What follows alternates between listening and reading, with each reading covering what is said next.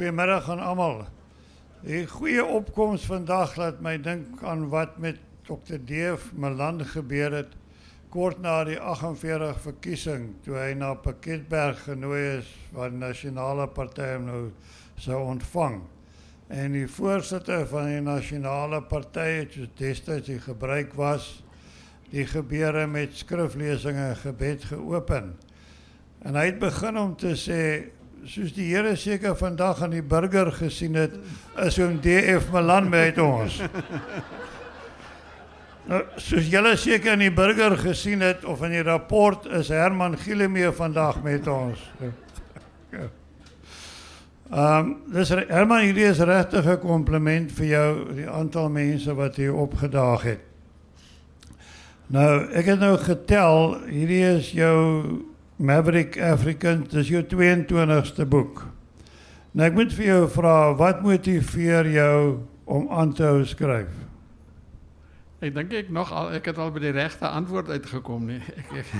Ek soek nog heeltyd na die antwoorde, maar jy weet, ten eerste moet ek sê, die Afrikaners is 'n geweldige, dankbare onderwerp om oor te skryf. En dan die Afrikaners, die Afrikaans sprekende mense wat nou boeke lees oor die geskiedenis, sal jou lees indien jy toeganklik is, indien jy verstaanbaar skryf. Jy moet jou nie staan geleerd hou nie.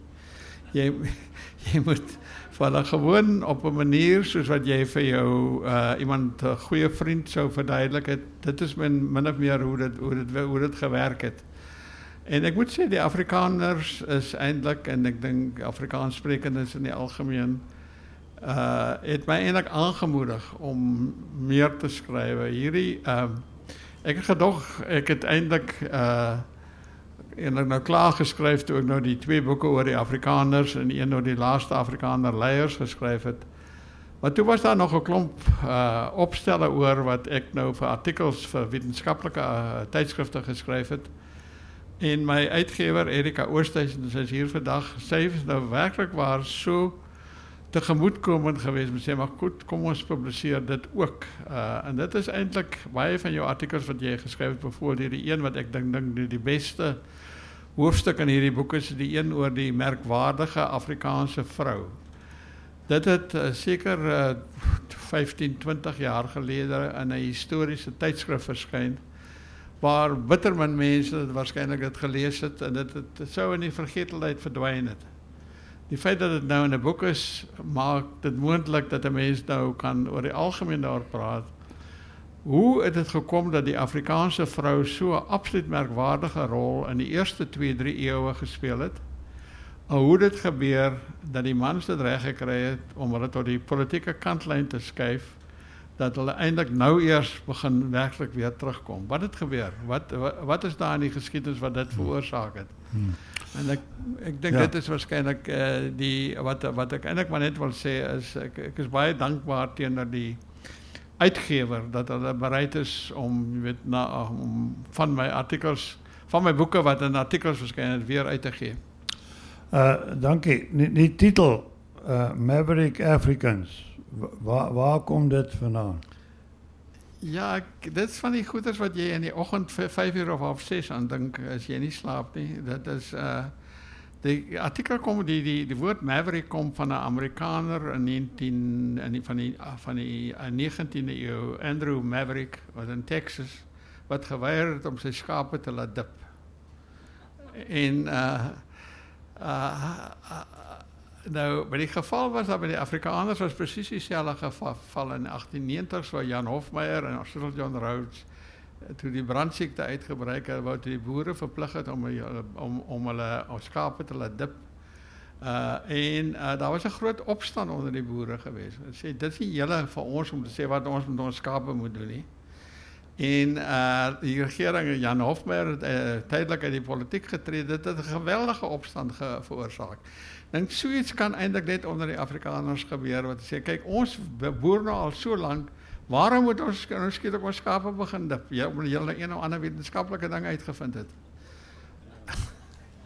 Ja, Ek onthou in die Vrystaat toe die spoorlyn daardeur begin 'n spoorlyn begin aanlê het.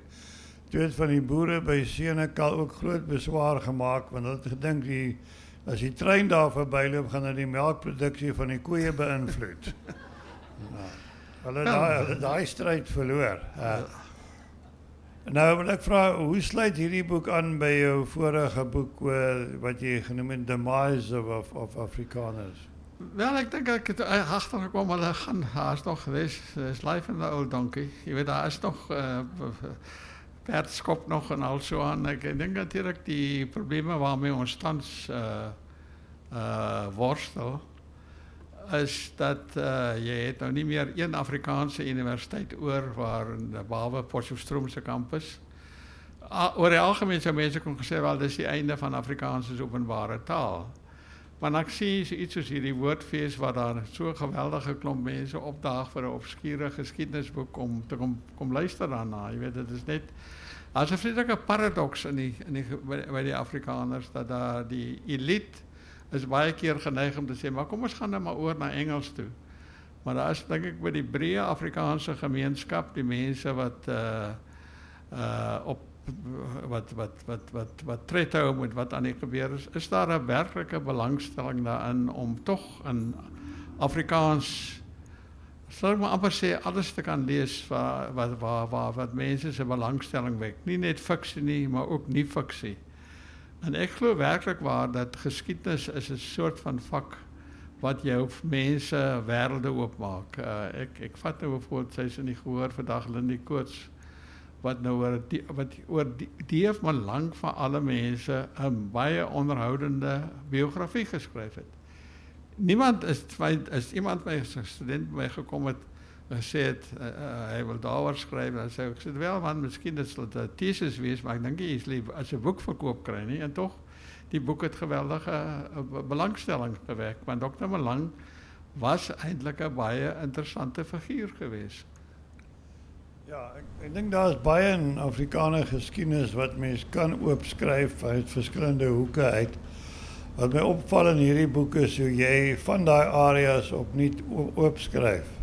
Het sy dan in terme van nuwe onderwerpe wat jy aanspreek, of dan die historiese diepgang wat jy aan sake gee. Die eerste helfte van die boek het my veral in die opsig opgeval. Omdat ek self 'n historikus is, het ek miskien met meer byval gevind by my en is op 'n sekere manier. Terwyl die tweede helfte meer 'n onthullende tipe journalistieke aanslag het. Miskien wil jy uitbrei oor die verskil tussen die twee helftes van die boek. Ek het altyd die twee dinge by my ingehaat toe ek nou nog studeer het en toe ek ook later 'n jong dosent was, dat ek in 'n sekere sin dat ek wou historikus word, maar ek wou ook half joernalis wees. Ek Pichelier van die Burger het my gevra of ek nie vir die Burger wil kom werk nie, en ek sou baie maklik kon in jy weet die beroep kon gevolg het van joernalis te word, want ek wil graag met mense kommunikeer op 'n toeganklike manier. Leopold Scholz het op een die twee rolle effens anders vervul. Hy het uit 'n joernalis geword, buitelandse redakteur van die Burger geword, maar ook geskiedenis geskryf en boeke daaroor gepubliseer. So ek het sowel die historikus as die joernalis in my, en ek het seker deur die jare, ek dink al het 'n slag hier in die biblioteek getel, ek dink as 200 of 300 koerantartikels wat ek geskryf het, aanvanklik in Engels, want hulle wou destyds toe die Nasionale Party regeer het, kon ek nie in 'n Afrikaanse koerant verskyn nie. Maar toe die na 94 was sowel die Afrikaanse as Engelse koerante oop vir 'n mens om te skryf indien jy toeganklik sou skryf. Ek dink jy onderskat bietjie die aantal. Ek het gekyk, is 432 hoor. En ek het 2 keer getel. Wel, ek hoop as een of 2 goeie is in. Ja, maar dat is bietjie meer spesifiek na sommige van die hoofstukke kyk. Die eerste is wat jy in die begin aangeraak het oor vroue. Ek het dit insiggewend gevind dat die rol en posisie van vroue in die vroeë Kaap so nou gekoppel was aan die kwessie van erflating volgens die destydse Hollands-Romeinse reg. Kan jy miskien vir ons daai konneksie illustreer? Ja, miskien moet ek effens teruggaan voor ek net dit behandel, want daar's iets wat baie snaaks is in die geskiedenis wat gebeur in die 19de eeu en in die 20ste eeu. Is getuienis wat jy kry dat dit eintlik die vrouens is wat die eerste daarop is dat die boere, die voortrekkers, wat ons later die voortrekkers genoem het, uit die Kaapkolonie uit wegtrek. Kom so 'n vrou nou die huis en haard verlaat in die wilde, wat dan later aan bekend was, die Transvaal en die Vrystaat, kom so sy wil wegtrek. Dit was totaal vreemd. En dan in die Anglo-Boereoorlog, sowel die eerste Vryheidsoorlog van 1880 tot 81-82, is die vroue waarop aandring dat die mans moet veg. Want sê, moenie terugkom huis toe nie, gaan veg. Vir ek seun sê, hou aan met veg, ons wil nie onder die Britte staan nie. Wat is dit wat die vroue so absoluut vasberade gemaak het om die stryd voort te sit? En dit alles gaan eintlik, het jy 'n baie sterk Afrikaanse vrou, tot en met 1930, toe hulle die stemreg gekry het. En toe skielik lyk dit vir my, maar ek kan later terugkom daarop, het die man sê, maar kyk, julle het nou die stemreg en nou moet julle stil bly. Nou, dit het eintlik nie so gewerk nie, dat is eintlik 'n ander storie eintlik, en dat ek moet net miskien vinnig vertel, want Olive Schreiner, die skryfster, so 'n wonderlike storie vertel wat sy met 'n swart vrou gesels het, in die 1890s en 20s, dit sê maar, hoekom is julle vroue, hoekom kom julle nie in opstand teen die man se patriargie nie? Toe sê die swart vrou, solank jou eie mense, jou eie gemeenskap besig is om 'n stryd te veg, kan jy nie nou met jou individuele vroueregte staan op aandring en sê, dit moet nou opgelos word nie. En ek dink dit is wat gebeur met die Afrikaanse vrou, wat sy gesê het, maar goed, daar is in my eie moeder se geval, die groot arm-blanke probleem van die 20ste eeu, wat sy baie by betrokke was, en wat sy gesê het, ons moet hierdie ding nou oplos, nou ons kan 'n bietjie meer daaroor praat, maar deur middel van die ACVV vroueorganisasie. En ek het 'n slag vir haar gesê, maar moeder, daar's 'n klomp breinmense wat ook baie arm is. Sy sê, maar kyk, jy kan net een stryd in jou lewe veg. Jy kan nie, dat is nou maar eers die Afrikaanse stryd veg, en dus die Afrikaner arm is, jy weet, aan die kant kry. En dan kan ons met die volgende stryd begin. Maar ek dink in 'n sekere sin is dit maar dat hierdie Afrikaanse vrou het die Romeins-Hollandse reg agter haar gehad. Die Romeins-Hollandse reg gee die meeste regte aan vroue van al die regstelsels in die wêreld. Dit bepaal dat hulle dit wat hulle in die boedel bring, bly alles in. Dis nie soos in die geval van die Engelse vrou, dit word alles die man se besit nie. En dan die kinders, die seuns en dogters erf gelyk. So die vrou het hierdie wonderlike posisie gehad in Nederland, die Kaapkolonie en Sri Lanka, wat ook 'n Nederlandse kolonie was. Het hulle absoluut 'n unieke posisie van gelykheid voor die reg saam met die mans gehad. En die vrouens het dit geweet. Die vrouens het dit geweet, hulle het geweet, ons is die gelyke van die man in die oë van die gereg. En omdat die vrouens ook heel eerste was, terwyl die mans, en ek sal nie sê heidene was nie, maar terwyl die mans maar eintlik nog redelik afvallig was van die kerk, tot en met ongeveer 1770 rond, het hulle van die eerste gewees wat kerk toe gegaan het, en wat begin aandrang het, dat daar kinders moet aangeneem word, en die Afrikaners moet lede word, lidmate word van die enige kerk. Dit verduidelik die situasie, en jy het nou geraak aan die begin van die 20ste eeu. Maar daar's nogal 'n beeld van vroue wat dikwels geskets word in terme van die sogenaamde volksmoeder. En dit is heeltemal 'n onderdanige beeld, en iemand wat net die voorskrifte van Afrikaner nasionalisme gevolg het. En wat in kontras is met wat vroeër gebeur het. Wel, ek dink dit is natuurlik in 1930 het die vroue stemreg gekry in 1931. En toe die mans, dink ek, het hulle 'n vinnige triek uitgehaal, dat hulle vir die vrouens gesê, kyk, julle het nou die stemreg, bly nou stil, julle plek is nie die politiek nie, bly julle uit die politiek uit. En Rina Venter, dink ek was die eerste vrou wat lid was in die laat 80er jare, vrou wat lid geword het van die NP Caucus, en sy was natuurlik die enigste kabinetsminister ook, en dit is baie interessant om met haar te praat, oor haar posisie as vrou, oor hoe die man se tipe van 'n paternalisme het. Kyk hoe verlig is ons dat ons nou selfs vir jou in die Caucus in toelaat en so aan, maar sal natuurlik nou nooit heeltemal hardop sê nie. Maar as 'n manier gewees om te sê, kyk, ons het jou nog geakkommodeer, moet nou nie allerlei 'n moeilikheid maak nie. Ja, dis half die mans wat die lakens uitdeel. Die mans, die Afrikaans, ek dink die Afrikaanse mans het waarskynlik die meeste verloor in 1994 in terme van hulle posisie van gesag en oppermagtigheid en so aan, jy weet. Hulle was totaal onvoorbereid daarvoor. Ja, ek dink hulle vind deesdae vervulling in rugby. Wel, die rugby is so swak en Ja, ons gaan nie nou oor rugby praat nie. Nou hoofstuk wat ek baie geniet het is wat dit laat mens dink oor hoe Suid-Afrika ontwikkel en hoe onstabiel dinge was. Terwyl dinge nou stabiel is dit goed om te weet, in die verlede was dit nie veel beter noodwendig nie. Maar dit gaan oor die frontier. Ja, die grens gee nie vir my dieselfde inhoud meer as frontier nie. Daar's baie dinge op die frontier gebeur en as jy vandag oor die grens praat, dink mense jy praat oor die grensoorlog, onlangse grensoorlog. Wat soos ek die punt ek wil maak is hoe onstabiel die grensgebiede was en veral in die verre Noord-Transvaal. Want in 1860 het hulle teruggetrek van die Soutpansberg af. En is eers in 1898 in die oorlog teen Mefefo, twee jaar voor die uitbreek van die Anglo-Boereoorlog, dat daai gebied regtig ernstig gekoloniseer is.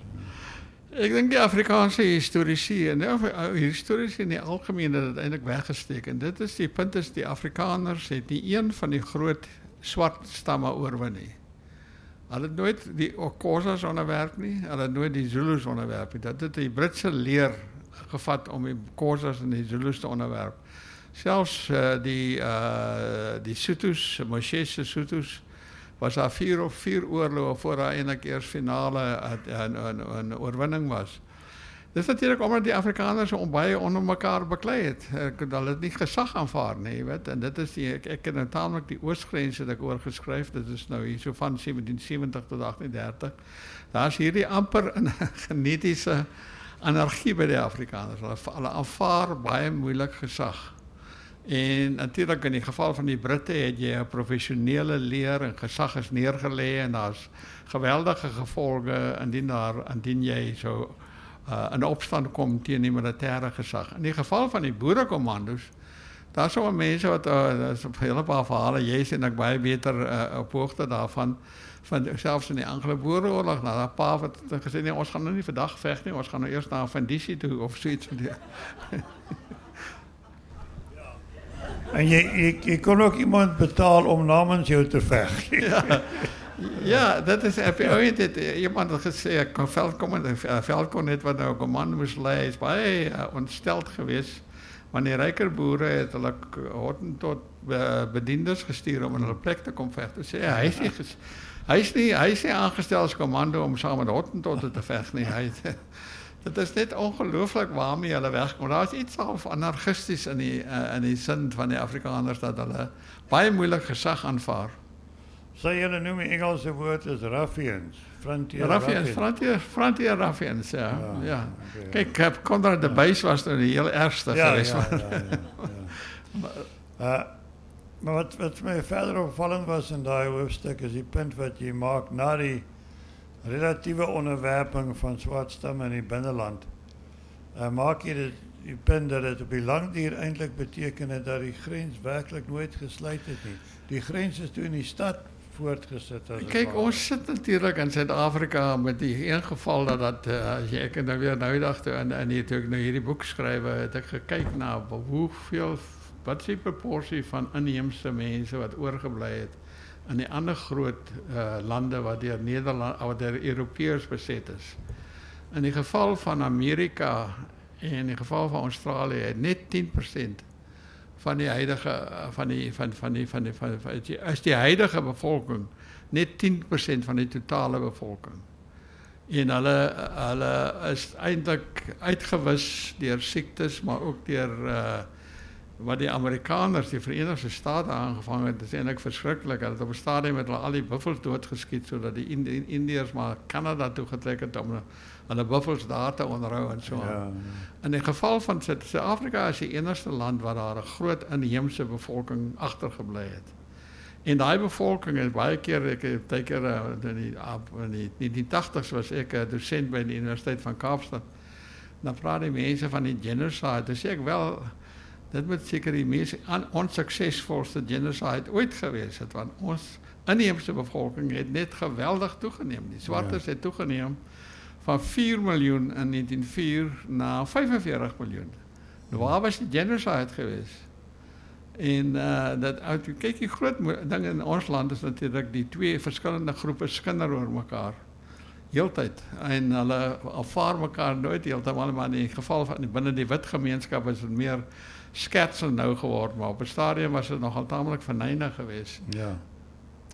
En net by aansluiting wat jy gesê het oor ander lande. Ek dink in Australië is die sogenaamde Aborigines is daar 1% van die Australiese bevolking. Ja. En in New Zealand is die Maori 15%. 15%. Ek weet nie hoeveel daar was aanvanklik nie. Ja, en die Indiane in Amerika dink ek is 10%. Ja. Ek wil aanbeweeg na die hoofstuk wat jy noem Becoming Afrikaners. En jy konsentreer hier hoofsaaklik oor die ontwikkeling van Afrikaner nasionalisme tot 1915. En wat my opgeval het in hierdie hoofstuk is die wye lens wat jy gooi, wat jy werp op die verskynsel. Dit is meer as net slegs politieke ontwikkelinge, maar jy kyk ook na breër ekonomiese en kulturele faktore. As jy my sou toelaat, ek wil net op bladsy 105 is daar vir my, ek gaan dit net lees, 'n kort paragraaf wat dit vir my wonderlik saamvat wat in Afrikaner samelewing gebeur het in die laat 1870s omstreeks. At the top were the large landholders and commercial farmers and the Cape Dutch in the towns, who prospered as financial agents and auctioneers. Then came a large number of middling farmers who managed to make ends meet. And finally at the bottom, there were the small farmers and bywooners. And then even further down the scale, a class of destitute people started to develop. Ek dink mens moet nie die impak van daardie tipe verdeling miskyk nie. En ek is bly dat jy dit hier ophaal, want dikwels kry mens in ontledings dat Afrikaners is net politieke gediertes gewees. Maar daar was 'n sosiale agtergrond waaruit hulle gekom het en wat beredeneer moes word. Yes, maar ek dink baie tekenen daarvan is veral wat hier in Stellenbosch gebeur het in die tweede helfte van die 19de eeu. Die eerste wat hulle mag genoem die imperiale banke, dis nou Standard Bank en die Barclays Bank het in 1860 Suid-Afrika toe gekom. En toe is daar 'n poging gewees om distriksbanke te stig. En daar's 30 distriksbanke deur hoofsaaklik Afrikaners gestig en 29 het bankrot gespeel. En die een wat oorgeleef het is die distriksbank van Stellenbosch. De distriksbank van Stellenbosch het die baie groot voordeel gehad dat Jannie Maree teruggekom het van die Demandveld, dat Jannie Maree wat die geld vir die Universiteit Stellenbosch gegee het en hy het 'n direkteur van distriksbank geword. Maar wat eintlik so interessant was is dat die aanvanklik het Standard Bank en Barclays Bank se bankbestuurders, jy kry nog hulle verslae soos iemand, ons gaan sommer gou hierdie distrik oorneem. En dan skielik begin hulle al meer bekommerd te raak. En sê maar, is iets baie snaaks van die mense bly net by distriksbanke. Wat natuurlik gebeur is, die Standard Bank en Barclays Bank se bankdirekteure het voorskrifte vir wie hulle mag leen en wie te groot risiko is. In die geval van die distriksbank het die direksie het die boere geken en sê kyk hierdie ou het net 'n tydelike terugslag. Ons kan hom 'n bietjie ekstra uitstel gee en al so aan en op die manier het daar 'n tipe van wat ek nou maar noem amper 'n patriotisme ontwikkel rondom sekere ekonomiese instellings ook. En dit is interessant dat die nasionale pers in die 15 hier in Heemstede op Stellenbosch gestig is. Dit was in die huis van die bestuurder van die Distriksbank. So dit is daar is 'n tipe van dit is nie net politiek gewees en slagspreuke soos apartheid of segregasie nie. Dit doen gaan dat die Afrikaners veral hier in die suide maar later ook in die noorde leer ken dit as 'n gemeenskap wat vir mekaar omgee en dat jy en dit nie 'n boer nou 'n bietjie terugslaag en vind dit dat jy vir hom 'n bietjie ekstra krediet gee om hom weer op die bene te kom en so aan. Ja, ek dink nog voor 'n Volkskas gestig is, was daar 'n bank, Oom Bossie se bank. Ja. Wat daai gemeenskaps idee oordra. Ja. Oom Bossie se bank was die eerste hy was ek dink hy was sekretaris van die Broederbond en hy was ook bestuurder van wat genoem is later aan Volkskas, maar was al omdat hy Bosman was, al sommer daarna verwys as Oom Bossie se bank en hulle het saam met die FHK het hulle die kultuurvereniging het hulle rondgereis in die platteland waar mense toe oorreed om geld te beleen en hulle spaargeld te beleen in Oom Bossie se bank. Het is eintlik interessant dat die Afrikaners die politieke mobilisasie het redelijk gauw gekom, maar die ekonomische mobilisasie het eerst een keer, vooral in die noorde, eerst hier van die 30's en 40's gebeur. Dr. Verwoerd het gepraat by die Ekonomische Volkskongres van die 39, wat hy gesê het, Afrikaners is amper oorgeorganiseerd polities, maar hulle is ekonomies baie swak georganiseerd. En toe het daar natuurlijk die hele idee van federale volksbeleggings ontstaan en daar het daar verskillende maatskappye soos nou federale mynbou en ander ontstaan en natuurlijk Trustbank het later ook ontstaan.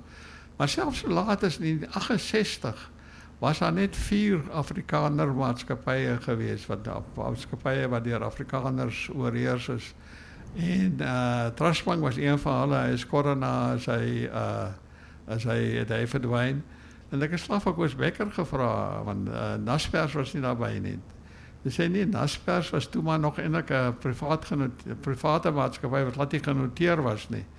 So eintlik hierdie geweldige opkomst van Afrikaners sake ondernemings soos wat nou die ontwikkeling van Sema Sanlam, maar ook die ontwikkeling van nasionale pers en al die is eintlik iets van die laat 20ste. Ja. Nou is dan vir my 'n sprong net te loops. Ek is nie seker of ek by 'n Bossie se bank sou belê het nie, weet dit nie.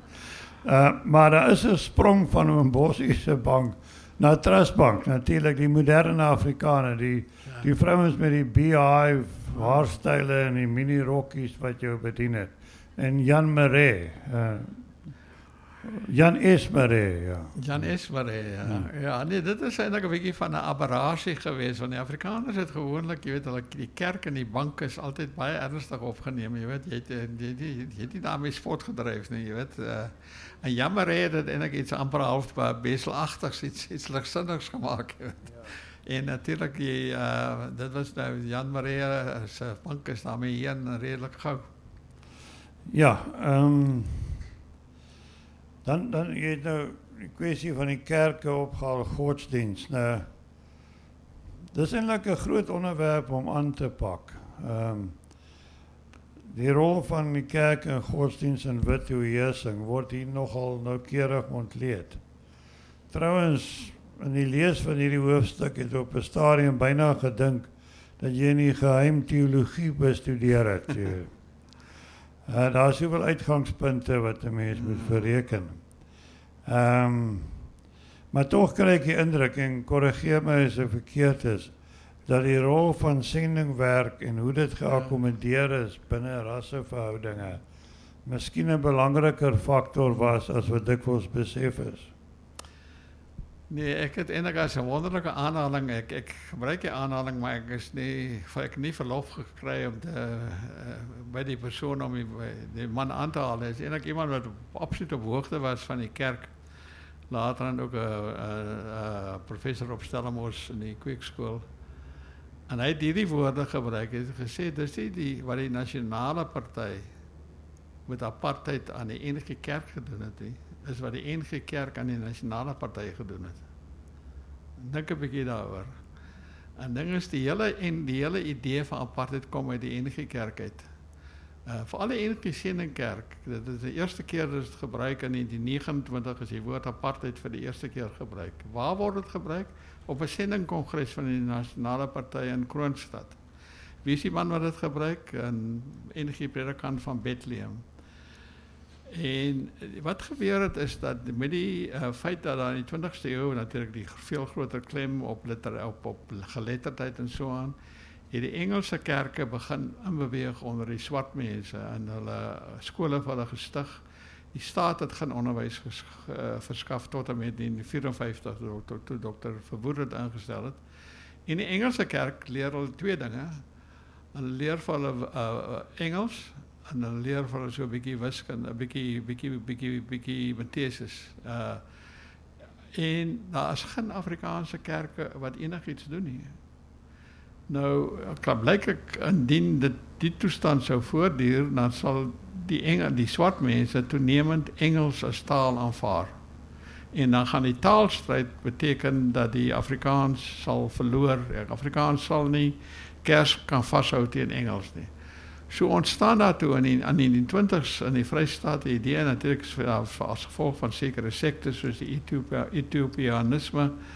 Raak swart is al meer militant. So jy korte godsdienst wat vir hulle kan berusting in hulle hedendaagse lot gee en jy kort tipe van 'n onderwys wat vir hulle kan oplei in hulle eie taal. So die hele strewe om swart skole te stig met swart tale as voertale kom uit die enige sendingkerk uit en dit kom uit die idee dat jy vir hulle land en die groot ding is natuurlik indien jy nou hulle sou kersten wil jy hê hulle moet nou almal in die enige kerk in die moedergemeente inkom of gaan jy vir hulle aparte gemeentes gee? En natuurlik jy het besef indien na mate daar al meer swart lidmate in die enige kerk inkom, daardie mate sal die wit mense hulle onttrek uit die kerk uit. So jy soek na 'n formule wat vir die swartes hulle eie kerk gegee het. Hulle eie en hulle moet sê ons vir hulle kerk gee, maar nou hou ons die wit kerk vir onsself. En natuurlik later sê maar as jy wil 'n kerk gegee het, maar kom gee jy nie sommer vir hulle ook plaaslike bestuur oor hulle eie lokasies nie. Later gee jy vir hulle plaaslike bestuur oor hulle eie tuislande nie. So die hele idee van apartheid ontstaan binne in die kerk. En binne hierdie konteks moet jy dan verstaan, dit is totaal anders as die ervaring van segregasie. Segregasie het heeltemal op 'n ander manier ontstaan. Apartheid het ontstaan binne in die kerk en binne die idee dat jy vir mense, natuurlik as een unieke woord wat apartheid beskryf. En dis die woordjie ophef.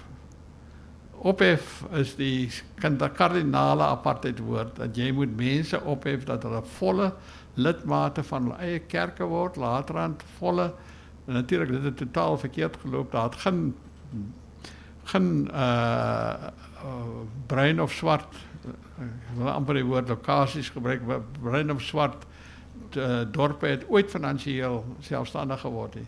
Geen tuisland het ooit selfstandig geword nie. Dit was 'n tipe van vreeslike verleidelike afleipad geweest. Daar is so mooi woorde van die Dr. G.B.A. Gardner. Sy pa was later, hy was professor by die kweekskool en sy seun was later baie bekend as 'n verligte politikus, Theo Gardner. Hy het gesê ons moet vir daai mense swart, ons vir daai mense bruin en swart dorpe gee wat absoluut 100% die van die wit dorpe in stede sou wees. En daar is net geen besef geweest dat dit is totaal onmoontlik. Dit is heeltemal 'n hersenskim om te dink jy kan 'n bruin dorp of 'n swart dorp oprig wat net so goed lyk soos die wit dorp met sy middelklas mense wat daar woon, saam natuurlik armer mense ook. So apartheid was eintlik op 'n sekere illusie gebou geweest. Ek dink dit was iets wat net so aanloklik gelyk het en ek dink wat die mense eintlik eers skielik besef het in die 60s en 70s, maar dit gaan nooit uitwerk nie. Ja, ek wil net vinnig opmerking maak. Jy praat nou hier van wat hulle Engels sê grand apartheid, nee.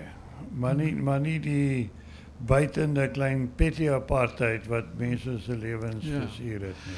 Kyk, die groot ding is wat ons natuurlijk altyd moet onthou, mense is altyd geneig om 'n kiesstelsel te onderskat. Die wyse waarop mense verkies word in verkiesings. Dit is een van die mees sentrale dinge in ons in die hele politieke stelsel is gewoonlik die een waaraan daar die minste aandag aan gegee word.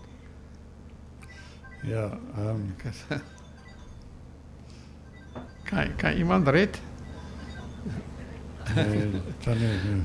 Dit is gewoonlik een wat die minste aandag gegee word en dit is vat nou hierdie huidige kiesstelsel, hoe dit gelei het tot die fenomeen van Jacob Zuma en wat aangegaan het onder sy bestel. Dit is onmoontlik geweest het sonder die bepaalde kiesstelsel.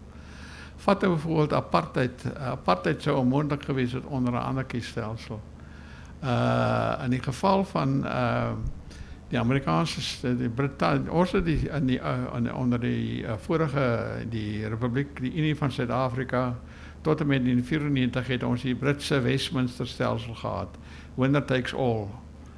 Nou dit beloon enige party wat die radikale en die verkrampte elemente van sy party agter een kandidaat of een party kan saamsnoer. En dit is die nasionale party gedoen met die Afrikaners. So die Afrikaners het jy 'n formule nodig gehad wat jou ryk boer saam met jou arm stadwerker agter dieselfde party sou verenig. En dit het die nasionale party natuurlik uitstekend gedoen want jy het natuurlik ook Afrikaans gehad as taal en ek dink iets wat eintlik 'n baie goeie ontwikkeling was dat daar nooit enige privaat Afrikaanse skole ontstaan het. So die ryk boer se kind en die arm bywoner se kind het in dieselfde skoolbanke gesit by mekaar. Daar was geen onderskeid tussen hulle. So dit was die ideale manier hoe jy eintlik 'n nasionalistiese party kon opbou. En natuurlijk ook hoe jy 'n radikale beleid soos apartheid, want apartheid was 'n baie radikale beleid wat die ryker ou kon saamsnoer met die armer ou. En wat hulle sê, maar kyk, ons is albei, ons belang is eintlik Afrikaners. En ek vir jou verduidelik hoekom na 94 die Afrikaners so moeilik weer hulle voete gekry het. Want jy het nie net die staatsmag verloor nie, jy het jou party verloor en jy het ook jou ideologie verloor. Ja, ek dink jy raak julle aantal belangrike punte aan wat ons nie nou in detail kan uitpleis nie. Ek wil net graag aanbeweeg na die tweede helfte van die boek A Modern People. Wat voor mij interessant was, met altijd die idee dat na 48, ja, die idee loopt rond, dat na 48 die nationale partij op groot skaal van Engels sprekendes ontslagen geraakt het. Kijk, en je maakt je punt dat dit is niet werkelijk gebeurd nie. Maar mijn vraag daarop is, het hulle nie net Engels sprekendes net nie eenvoudig so keelvol geworden, in elk geval maar geloop het nie. Ja. Kijk, wat ons natuurlijk doen in hierdie land, met die twee verschillende, ons blyk eintlik in verschillende etnische groepen, verschillende gemeenschappen, wat eintlik baie min met mekaar te doen het. Hulle gaan na verschillende skole toe, gaan na verschillende kerke toe, en dan skinder hulle oor mekaar. Hulle skinder oor mekaar in 'n baie groot mate. En wat ek het nou in die helft van my lewe, het ek op Stellenbosch, my akademiese loopbaan, het ek op Stellenbosch klas gegee, die ander helfte op in die Universiteit van Kaapstad. En wat my verstom het, hoe min die, in die geval van Stellenbosch, hoe min hulle van die Engelse gemeenskap weet, en Kaapstad het my verstom hoe min hulle van die Afrikaanse gemeenskap weet. Hulle ken eintlik nie mekaar nie, en dan skinder hulle oor mekaar. Nou in die geval van die Engelssprekende was natuurlik hierdie groot ding dat die Afrikaners hulle self na 1939 na die oorwinning in 48 dat daar 'n grootskaalse suiwering van Engelssprekendes was. Dit is die grootste lieg wat daar bestaan. Daar was 'n paar uitvallende gevalle, 3 of 4 ouens wat omstrede was in die oorlog wat dan verwyder is. En daarna het eenvoudig wat gebeur het, daar was 'n baie sterk staatsdienskommissie geweest wat gesorg het dat daar geen wanpraktyke plaasvind nie. Wat gebeur het is die nou ou, sê maar Engelssprekendes nou nie heeltemal in 'n sensitiewe staatsdepartement gepas het nie. Sê maar apartheid wat nou apartheid ingestel het hulle hom na 'n ander departement toe gestuur. Maar dit het eintlik eers in die middel 1960 het die staatsdiens se boonste vlakke die bevolkingssamenstelling binne die wit gemeenskap weerspieël, die soort van ongeveer 55, 45. En dit kom van 1910 af tot 1965, so is 55 jaar waar daar eintlik geen groot suiwering plaasgevind het van in binne die staatsdiens nie. Wat beteken dit dat die vaardighede is behou? Dat Suid-Afrika, en wat het baie goed raak gesien het, was iemand wat 'n direkteur was van Anglo-American, Michael O'Dowd. Die vaardighede is behou, en dit is presies wat hierdie regering van ons, die huidige een, verkeerd gedoen het. Hulle het binne 13 jaar, tussen 1994 en 1997 en 2007, het hulle die hele staatsdiens getransformeer sodat dit die bevolkingssamenstelling weerspieël. In die geval van die Afrikaners het dit gevat van 1910 tot 1967. Ja, dit is altyd vir my 'n kwessie. Ek dink as jy kyk na die staatsdiens, as jy in 1960 'n Afrikaanssprekende of Afrikaner was en jy het nog nie in die staatsdiens in diens geneem nie. In 1994 as jy nou nie besondere vaardighede gehad het nie, was jy in groot probleme. Want die staatsdiens in sekere sin op die lae vlakke 'n beskermde arbeid geweest, 'n beskermde arbeidgebied. Net te loop, dit kom nou by my op en dit is iets wat my nogal pla. Ek wonder altyd wat het van Latynonderwysers geword na Latyn afgeskaf is. Want daar was baie Latynonderwysers, selfs op klein dorpies. Hulle Latynwerkers geword. Ja. Okay. Dan belangrik, ons beweeg nou aan die einde se kant toe. 'n Belangrike faktor is wat jy argumenteer oor wat jy noem het in Engels the communal nature. Ek weet nie presies wat die Afrikaanse weergawe sal wees. Is seker die gemeenskapsaard van die Suid-Afrikaanse konflik. My vraag hierso gaan na rondom, kyk, Afrikaner nasionalisme is al reeds deur 'n rits historiese tot vervelings toe geanaliseer. Al die boustene van Afrikaner nasionalisme en so meer. En hoe dit aan mekaar gesit is. Maar wat my ek kan nie dit verduidelik nie, is hoekom dieselfde nie vir swart nasionalisme nog gedoen is nie. Is Belinda Bozzoli het sy was by die DA gewees, skare minister van hoër onderwys. Het het onlangs gestel oor swart nasionalisme. It is here that society finds itself pinned down, captured, trapped in an especially powerful form of hegemony. Maar toch skryf akademici nie daaroor op dieselfde manier wat oor Afrikaner nasionalisme geskryf het nie. Ja, nee, ek moet sê, die swart, ek ken nou een swart skrywer, Temba Nkaitubi, hy het 'n boek geskryf oor die swart human rights lawyers. Hy het vir my sy manuskrip gebring, ek het so 'n bietjie kommentaar gelewer en ek het ook 'n aanprysing op die agterbladsy van sy boek. Hy is eintlik 'n tipe van 'n uitsondering, want hy het in Transkei groot geword en Umtata groot geword. Sy pa was klerk by die hof geweest en sy pa sou baie graag 'n landdros of 'n magistraat wou geword het. Maar eintlik ek het die idee gehad dat hulle eintlik bitter min oor die geskiedenis self gesels word in die opkomende swart intelligensie. Ja, jy het natuurlik apartheid wat soos 'n groot wolk oor alles hang, jy weet, maar daaroor hoe die swartes oorleef het en die maniere waarop hulle aangepas het of weggebreek het van die bestaande bestel word. En is eintlik deur wit ouens tot dusver geskryf, maar nie deur swartes nie, weet. Ja, en ek dink ons het 'n goeie boek nodig wat swart nasionalisme op dieselfde kritiese manier ontleed. Ja. Ek dink ons staan einde se kant en net ter afsluiting, daar's nog heel 'n aantal hoofstukke waaroor mense kan praat.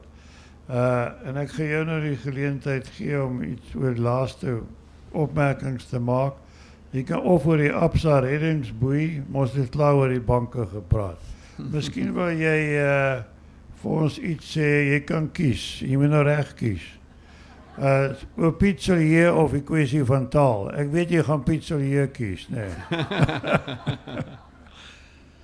Wel, ek sê baie keer, ek was nie 'n kind van Verwoerd nie, ek was 'n kind van Piet-Silje geweest, want as ek nou, jy is op Portugal groot geword en dan het jy jou dag van die Bybel en die burger begin en die sin dat ek kan nie onthou weet wat ek in die Weskaap was wat ek nie die dag ten minste is die burger jy weet nou nie volledig gelees maar ten minste altyd gesorg dat ek dit in die hande gekry het. Nee, ek dink die burger het ek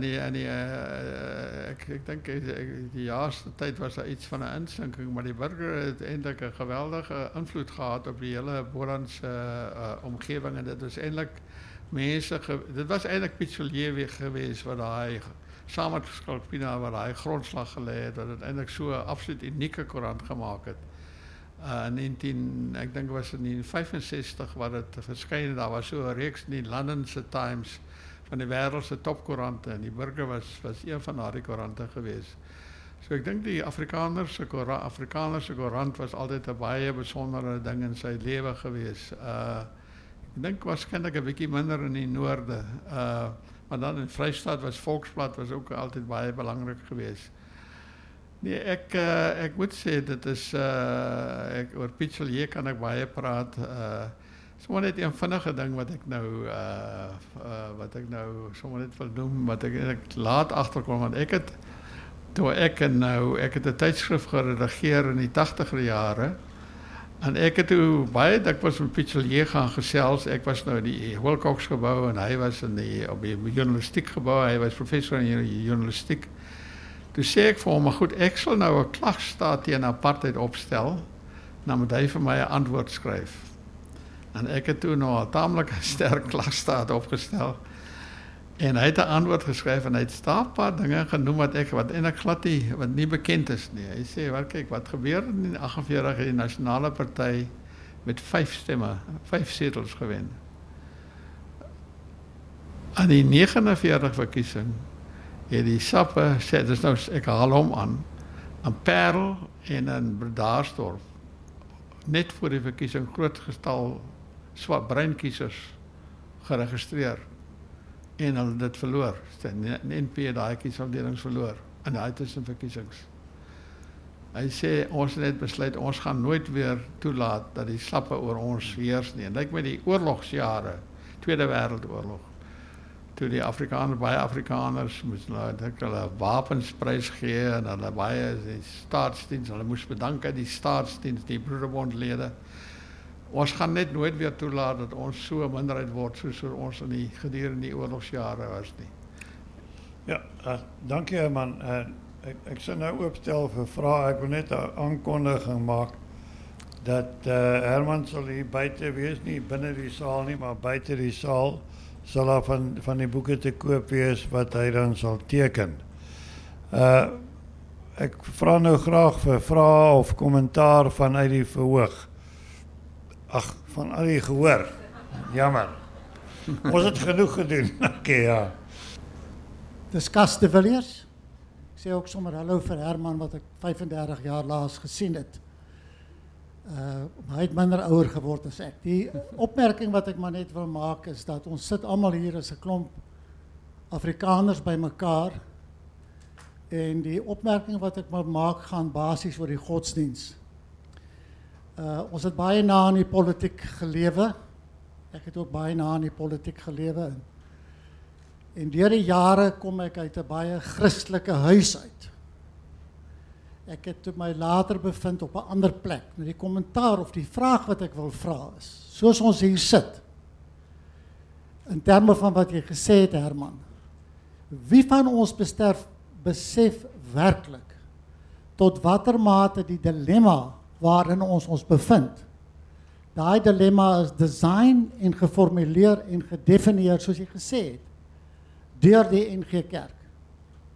Met ander woorde, ek vra maar net die vraag, want in terme van die skade wat gelei is, of liewer, ons sien wat nou met die kerke op die oomblik in elk geval gebeur. Maar ons het politici gehad wat eenvoudig gelei was deur die kerke. Moet daar nie miskien 'n stadium in ons lewe kom, dat ons selfs, en ek weet, hier maak ek nou baie gevaarlike stelling, miskien in Stellenbosch, maar dat ons miskien op grond van, let's say on the stems of Darwin's logic, ook 'n bietjie ons godsdienstbeginsels in heroënskou moet neem nie.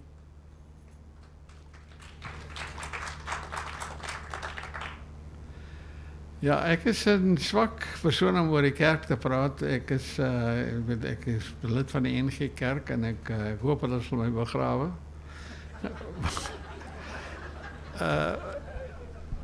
Die groot ding is natuurlik, ek haal dit ergens in die boek aan. Net nie lewendig begrawe nie. Groot ding is, ek het noudag ek dink ek haal dit in die boek aan Dostoevsky, wat ek gelees het, wat hy gesê het, dat elke nasie moet sy eie God hê. Indien die nasie sy God verloor, dan is hy nie meer 'n nasie nie. En ek dink, dis wat met apartheid gebeur, die Afrikaners het hulle God verloor. En nou is het vreeslik moeilik om 'n God weer te kry. Ja. Net, dit is interessant, of ek is nie 'n teoloog nie, maar ek tel toch sekere tendense op as historikus. En net, dis 'n goeie vraag daar, maar ek wonder of mense nie of Afrikaners nie alreeds begin het, al hoe meer aanvallig word het van die NG Kerk en die tradisionele kerke, en al hoe meer na charismatiese kerke te oorgegaan het nie. Of wil nie daar vir ander antwoorde soek nie. Dis maar net te loops. Is daar enige ander vrae asseblief? Dokter, die het genoem van die distriksbanke wat gevorm is onder die Afrikaners. Wat sê ekonomiese effek het die feit dat meeste van die banke bankrot gegaan het, en die banke is seker gevorm met mense se kapitaal wat daar belê is. Ja. Wat sê ekonomiese invloed het dit gehad op die Afrikaners? Wel, ek dink het hulle verskriklik afgeskrik van die kapitalisme, in die sin dan dat hulle aan geneig gehad het om maar liewer te belê in verbande, in trustmaatskappye en so aan. Jy weet, ek dink daar in 1939, ek dink is Dr. Verwoerd wat gesê het dat hulle die Afrikaners is oorgeïnvesteer in hierdie vlakke van belegging wat eintlik nie groot winste vir jou, kapitaalwinst vir jou besorg nie, maar net rente gee. Jy weet, so dat die oorgang van die Afrikaners tot die kapitalistiese sektor baie moeiliker gemaak. Omdat daar was in 1978, Francis Fukuyama het 'n baie belangrike boek geskryf oor trust, en hy noem eintlik dan hy het dit geskryf in 1978, dat die Afrikaners, dat hulle eintlik, jy sou verwag het dat hulle as iemand wat nou, die konneksie wat gemaak word tussen kapitalisme en protestantisme, dat hulle eintlik baie sterker verteenwoordig sal wees in die groot maatskappye van die samelewing. Maar hulle is eintlik totaal onderverteenwoordig, jy weet. En dit is natuurlijk wat die wrywing tussen die twee wit gemeenskappe veroorsaak het, dat die Engelssprekenders uiteindelik so goed gevaar het, van die beste die kapitalistische stelsel beheers. Terwyl die Afrikaners eintlik baie moeisaam en langsaam hulle pas moet probeer opbou het. En toe skielik hier in 1980, 1990 begin die dinge regte uit te werk en hulle begin opgang te maak in die sakewêreld en begin 'n groot maatskappye te volg, en hier natuurlik die geval sê maar van PSG, die geweldige, ongelooflike sukses van PSG. Daar's 'n paar ander maatskappye, ek sal maar nou nie Steinhoff noem nie, maar 'n paar ander maatskappye. Ja, ek dink ons nog tyd vir een vraag. Ik was deze ochtend bij een bijeenkomst over Afrikaans en Nederlands. En ons had dan gepraat over die verengelsing van die maatschappij, ook in Nederland. Nou is jouw boek verschijnt en hij verschijnt in Engels. So ek vra my af, waarom is hy nie in Afrikaans verskyn?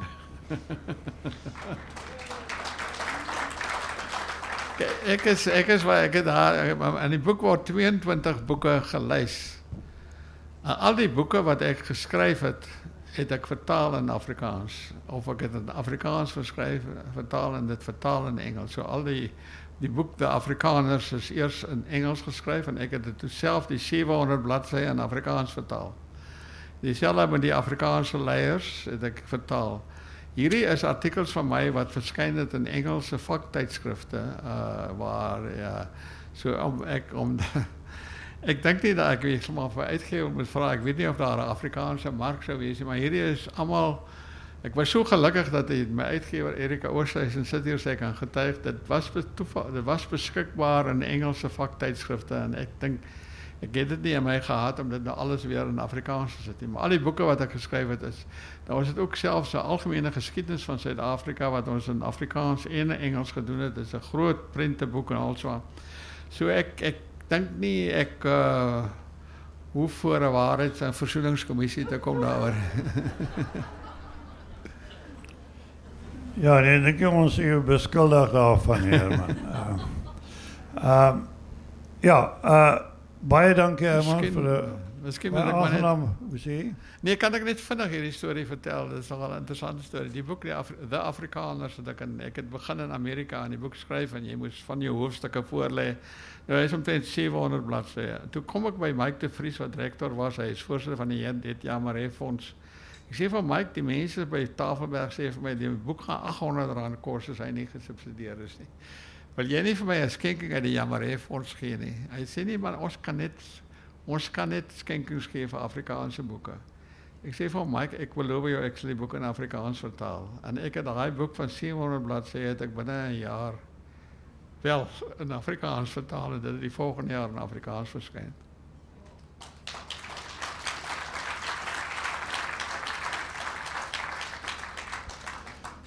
Baie dankie vir julle aandag en belangstelling en die vrae. Herman, dankie vir 'n aangename gesprek. Ja, baie dankie Albert.